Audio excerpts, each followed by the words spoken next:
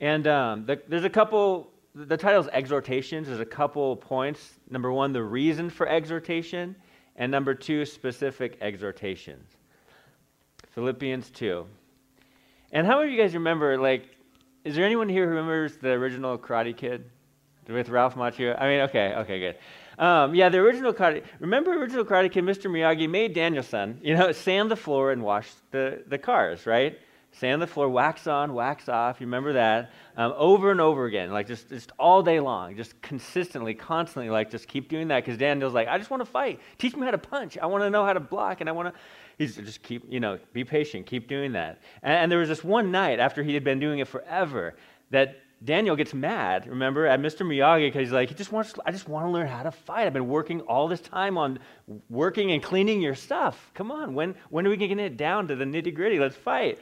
So remember, so these hand motions that Daniel had been doing, right, were implemented in fighting Miyagi as he swung, and it was natural, right? Remember, he blocked him. He's like, I know how to fight. I know how to block punches. It was this breakthrough kind of thing.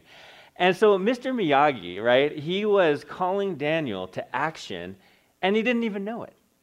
Right? And Daniel was being prepared, and when it came down to fighting and punching, he had the hand motions figured out. But he was ready to fight because the exhortations his teacher told him and showed him. And it's the same with the Christian life. God's word calls us to action. We call each other to action too and keep each other accountable, and not to point things out or not to judge each other, of course not, but to sharpen each other, to stir each other up to love and good works like the Bible says.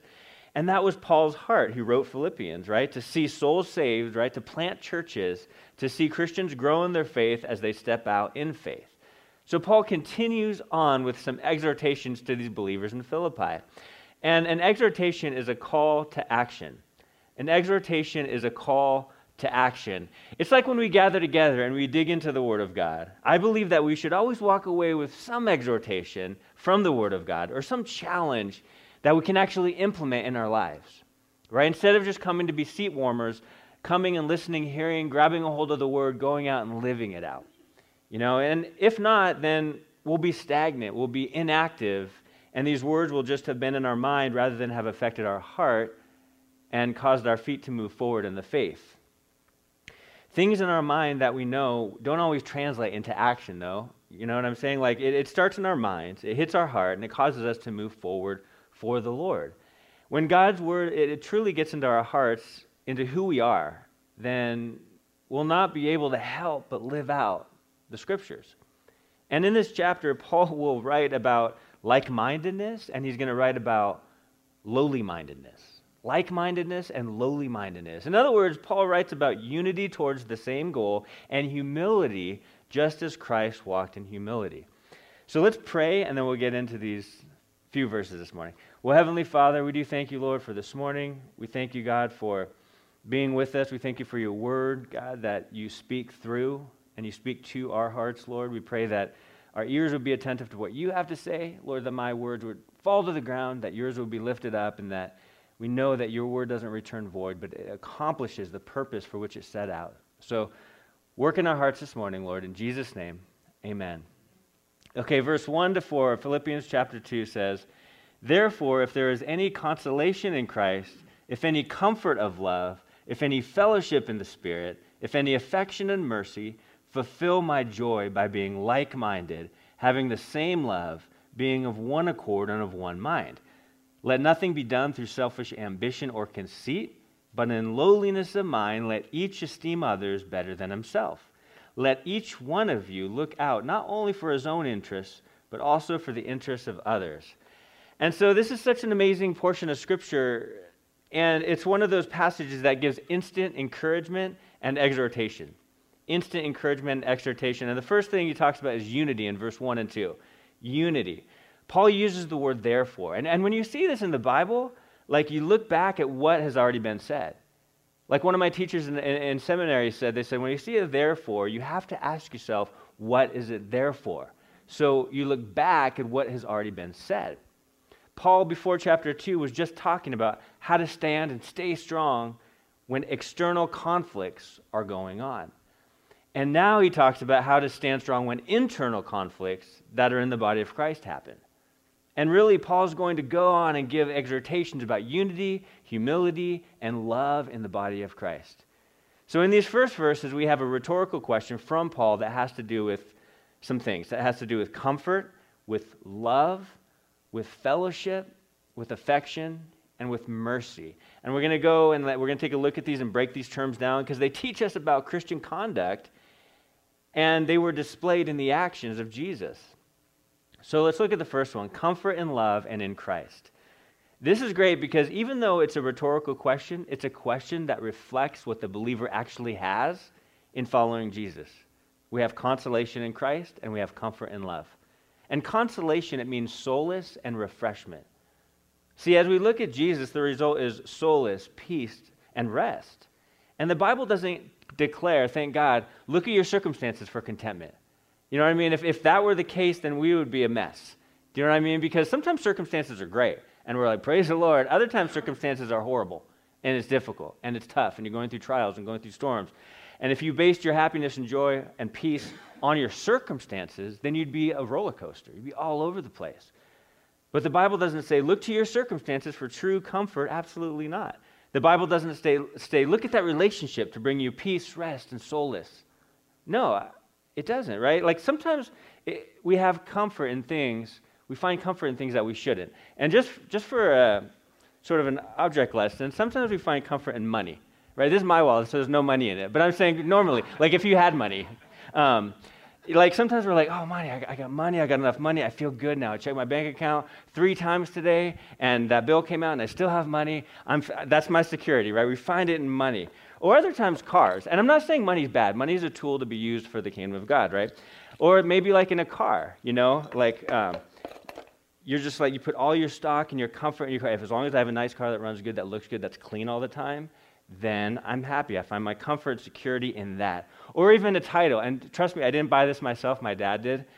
But it says Pastor Mike Stern. I hide it in my office. But sometimes we find comfort in titles. Like, oh, I have a title, I have a position, I have security because I am somebody, right? And so a lot of the times we find our comfort in things that don't comfort us, like social media.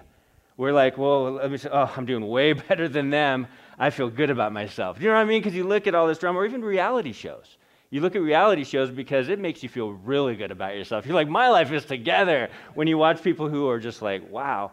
But that's the thing. It's not about what we look to. It's not about what we look to for consolation. It's about who we look to for consolation, right? We look to the Lord. He gives us comfort. And so often we go to everyone and everything else in order to seek comfort to where we're left empty and in want. And we go, well, I thought that person was going to fulfill my every dream and desire. Like, you know what I mean? Like our little girls love watching those princess movies, and it ends with just, it's totally happy. Everything is great. You know, they don't see when the couple has kids, when they're staying awake all night, bags under their eyes, bad breath, hair everywhere. They don't show that, right? And so, but we don't find our comfort in what, we find our comfort in who, right? And so we go to our good shepherd. If we go to our good shepherd, we'll be comforted and at peace because Jesus is our rest. And in this world without Jesus, there's temporary, short-lived rest, but it is not genuine rest. And you know how it is. Like you try to take a nap, you know, you're just like, finally, the kids are at rest, they're playing in the other room, you know, they're not bothering us, like you're just like, your pillow feels so good, right? Maybe you got the heating pad on your back, I don't know, but I'm just saying, you're just rested, and you're like, you're just finally drifting off to sleep. And then it's like, Mommy, Daddy, and it's like, no, like right then, it's like your world has just been crushed, and you're like, I just was at the serene moment, like I was at that point. Or you go on vacation, feet up by the pool, everything's great, you know, just relaxing, got some, nachos, I don't know. You're just like relaxing, you're like, I finally feel at rest, I left the work behind, and then your cell phone rings. And you look at it, and it's like, work. And right away, all those feelings of peace, gone, they're gone, and now you're just instantly miserable. You're going, should I answer or not? It's my boss, so I probably should, but I'm on vacation. I'm trying to rest, right? And so there's consolation in Christ, and there's comfort in love. We can't forget that true love cannot be found on this earth. True love comes from the creator of the universe, right? And we get to share in that love, but it comes from God. True love comes from the creator of the universe. Knowing that you and I are loved by God should result in true comfort. And comfort is not just sympathy, right? Comfort in the New Testament means helping, it means coming alongside, and it means strengthening. Another meaning of the word comfort in Latin is brave. I like that, brave. As we receive God's love, it will make us brave to stand strong in the faith in this life. Namely, we'll stand strong against internal conflicts that threaten to tear us down. And so we have comfort in love, or comfort in Christ and in love, number one. And number two, we have fellowship in the Spirit. Fellowship in the Spirit. So fellowship means community, connection, and joint participation. And so the Holy Spirit brings us guidance and cohesion. The Holy Spirit directs us and moves in our lives in a powerful and amazing way. See, we're led by the Spirit and comforted by the Spirit. And this is why gathering together is so good. Like we know God's presence moves in a powerful way when believers gather together. And there's a story about this graveyard where these devil worshipers, these Satan worshipers, would gather together and have their seances and Ouija boards and all this stuff. These guys just loved and embraced darkness and evil. And they just hung out in this graveyard, you know? And one day, a small group of Christians took a guitar into this graveyard because they heard what was happening. They began playing songs and worshiping. And the Satan worshipers who were there, you know, they were irritated, they were laughing, they were making fun of them, they were mocking. They're like, who do they think they are? They're saying this, making fun of the words and everything. They were just all mocking, but the worshipers just kept going. They just kept gathering again, just worshiping in this graveyard until the Satan worshipers, they started listening. And they stopped mocking the believers. And a couple of them began to be moved by God. And these believers who gathered together to be a light had an effect on the evil in this graveyard. The worshipers finished, and a few of these like devil worshipers left. A couple of them stayed, and they talked to this group of believers. Two of them got saved there in the graveyard. They went from death to life right there. And God did a work that night, not because of one lone Christian, but because of a group of believers who were gathered together just praising God, shining a light in that way. Does the Spirit move in one believer? Absolutely, right? But when believers gather together, there's a special power and there's a serious strength that arises. You know, the Holy Spirit, there's a special strength that comes as we're led by Him. And so this is why it's hard for me to understand why people will say they don't need to go to church. And yeah, you don't force people to go to church, but now they can do what they want, but God's word tells believers that they're to gather together regularly, not to forsake the assembling of ourselves together. And as you go through the word, you see that those who gather together grow in their faith. And that's the thing. Just look at the book of Ezra. If you look at the book of Ezra, I love it because when he had church there in the courtyard outside, and he just was preaching the word, reading the word. People heard the word of God, and they were like crying, they were convicted, they repented. And then a couple of people who were learned in the word stayed there to help the new believers learn and grow. They taught the scriptures. And also Psalms make it clear that those who are in the house of the Lord are fresh and flourishing. Well, what does that mean? It means that the Holy Spirit moves and brings strength and refreshment to the hearts of God's kids when they gather together in fellowship. Fellowship in the Spirit means that we are connected by the Spirit, that we have one commonality, even as we all come from different backgrounds, places, and situations, right? Fellowship means koinonia, which means a oneness, a connection, again, a cohesion. So we have comfort in Christ and in love. Number two, we have fellowship in the Spirit. And number three, we have affection. So the believer knows the affection that God has towards them. The more you realize the love of God, the more perseverance and strength and comfort and love that you will have. See, affection is talking about this. It's talking about like the seat of your emotions, which literally means intestines. But it's thought that those more intense emotions happen deep within who you are. It's kind of like when someone says, "What is the heart?" Like you always talk about the heart. And I asked this to a pastor one time. I was like, "What does that mean?" Like as a new Christian, I was like, "You guys always talking about the heart, like my beating heart, or what?" They're like, "No." They're like, "You're thinking too much about it, Mike." And I'm like, "No, I'm going to seek this out. What is the heart?" And so as I was studying and as I was going to school of ministry, that the director of school of ministry really put it well. He said the heart for the Christian is the core of who you are. It's the center. It's who God has made you. And so that is where those intense emotions reside. That's when they happen deep within you, who you are. And this is a location, the seat of emotions. And that's the thing. Do we know deep within us the affection that God has for us? Do we know that the love that God gives is like no other love? And I hope so. The Bible says we love him because he first loved us. You're not randomly here. You didn't just appear by chance. You exist because of God's love. He has affection for you. And I think that there's some people in here today that need to know that. Like, you need to hear that. God, maybe you're doubting God's love. Maybe you don't see him in your circumstances. Maybe you're wondering what is going on here. But yes, God sees you. He sees me. He loves you so much. He is with you wherever you go, no matter what. No matter how you feel.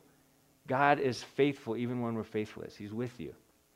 So we have comfort in Christ and in love. We have fellowship in the Spirit. We have affection.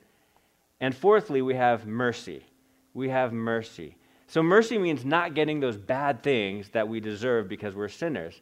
And I put a skull and crossbones because it's like we deserve death and darkness and destruction.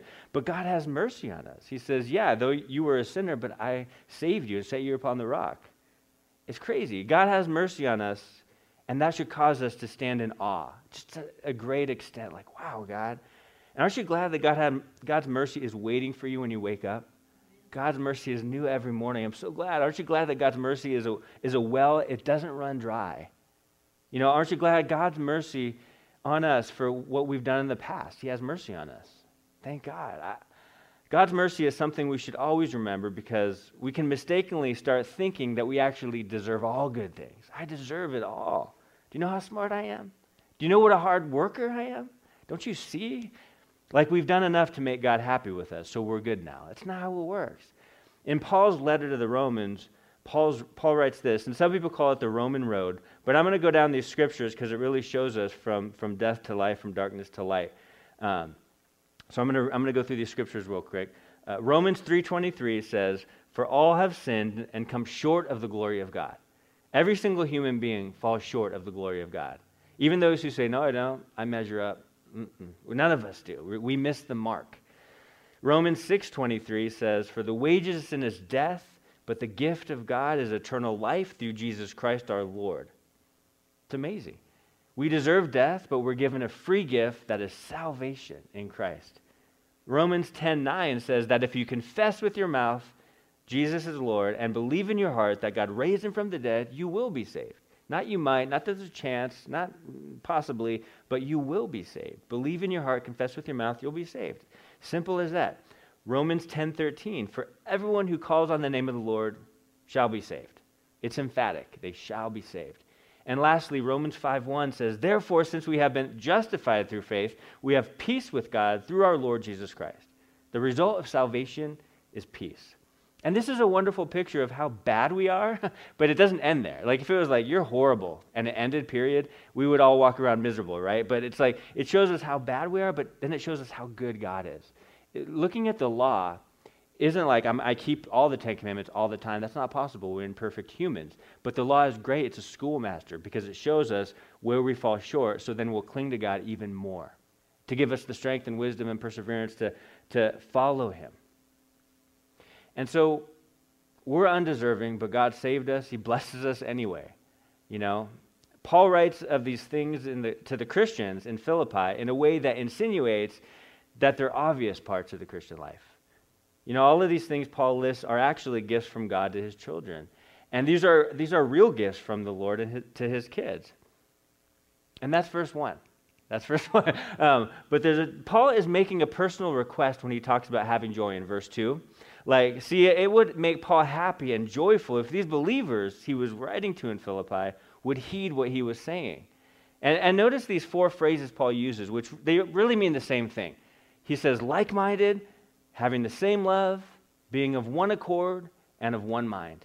All 4 phrases means to have a deep, abiding, and internal unity among believers. Having a deep, abiding, internal unity among believers.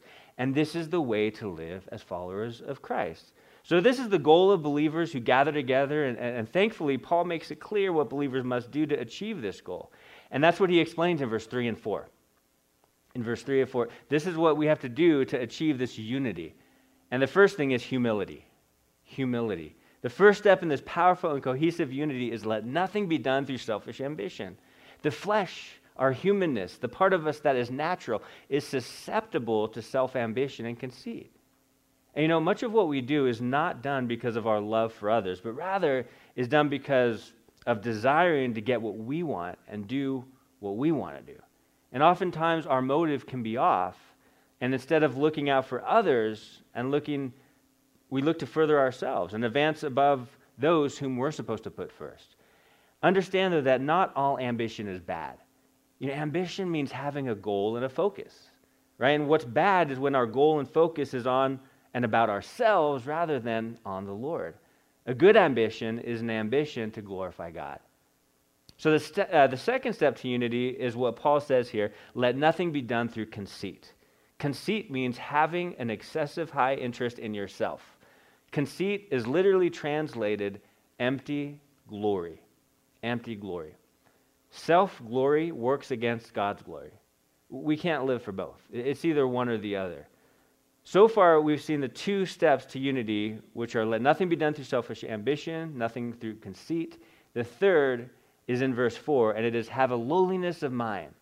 So this is completely contradictory to what the world says. Right? What's interesting is that the ancient Greeks thought if one had lowliness of mind, then that person had major fault. They were weak. They were nothing. Paul knew that in order for the body of Christ to work together and not fight, everyone needed to abandon self-ambition and conceit and have lowliness of mind so as to be connected and cohesive as Christians. And Paul writes, esteem others better than himself. Others first. That's our motto as believers. Others first. It's like, are we living like that? Do we think about others, put them first, consider others' interests or difficulties? If not, we may need to do what John the Baptist said in John 3:30. Or is it 13:30? Let me see.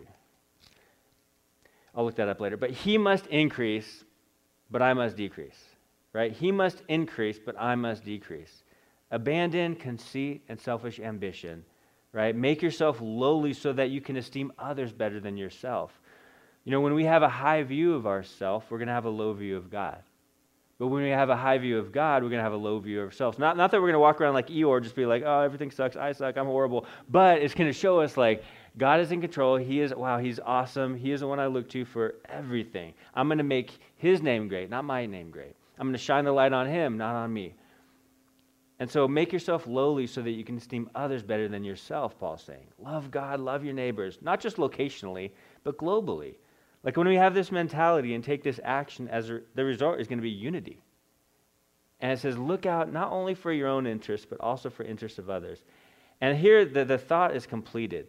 As we put away our selfish ambition, our conceit, our tendencies to be high-minded and self-absorbed, we're going to naturally have a great concern for the interests and needs of others. Like when our eyes are off of ourselves, then we can see the needs of others clearly.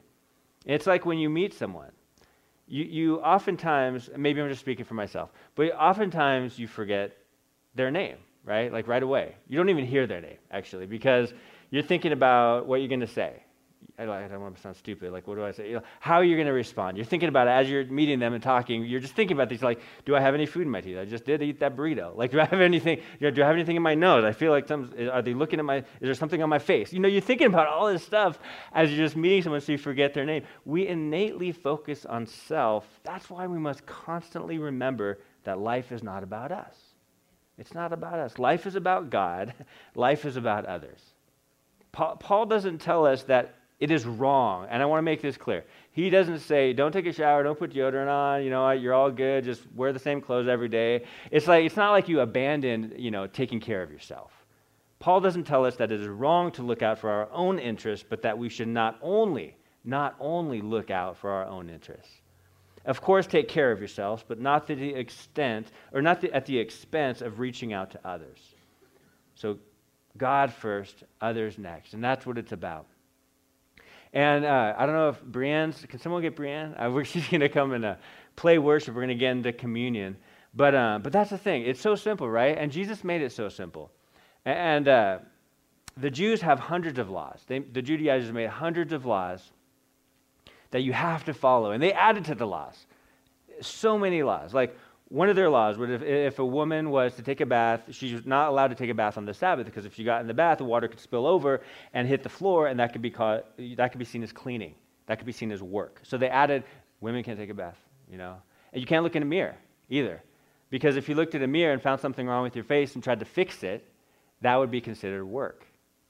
And so there were all these crazy laws that were heaped upon the people, and that's kind of how people view church today. You know, even my brother-in-law, he's like, I just remember growing up, it's just like so many just rules that you just were impossible to keep. I just gave up. I left. And I was trying to explain to him, it's not just about these strict rules that you're free in Christ. And it's really simple. It goes back to these two things. Life is about God, you know, loving God, focusing on Him first. And life is about others, putting others first. Yes, take care of yourself. You know, you're going to take care of your interests, but not at the expense of reaching out to those who are in need. Because you remember when Jesus wanted to feed the people, it says He looked up at them, and they had a great need. And just to paraphrase it, the disciples were like, send those people away. We've been like ministering all day. There's a town right there. Look, Jesus, just send them away. They can get their own, fend for themselves. And Jesus wasn't like, okay, that's a good idea. I don't want to bother with them anyway. He didn't say that, right? He was like, no, have the people come to me. I want to take care of them. And so the disciples were looking out for what they wanted. Jesus was like, abandon what you feel like and what you want, and look up. Look to the people in front of you. What needs are there? How can you minister to them? How can you pray for them? How can you let them know, hey, God loves you, He hasn't abandoned you. He can break that chain of bondage. He is there for you. So don't be so consumed with looking in and how we feel, but look out. Look up first, but then look out and go, Lord, I'm not need-driven, because there's always going to be more needs than we can actually fulfill. I am called-driven. So what am I called to do? Do you want me to reach out to that person, or do you have someone else? Okay, what about this person? What about in this situation? And so don't forget others. There are others that are suffering and hurting, and we want to make sure that our eyes are on the Lord, so we know what we're called to do and who we're called to reach out to, who we're called to share the gospel with.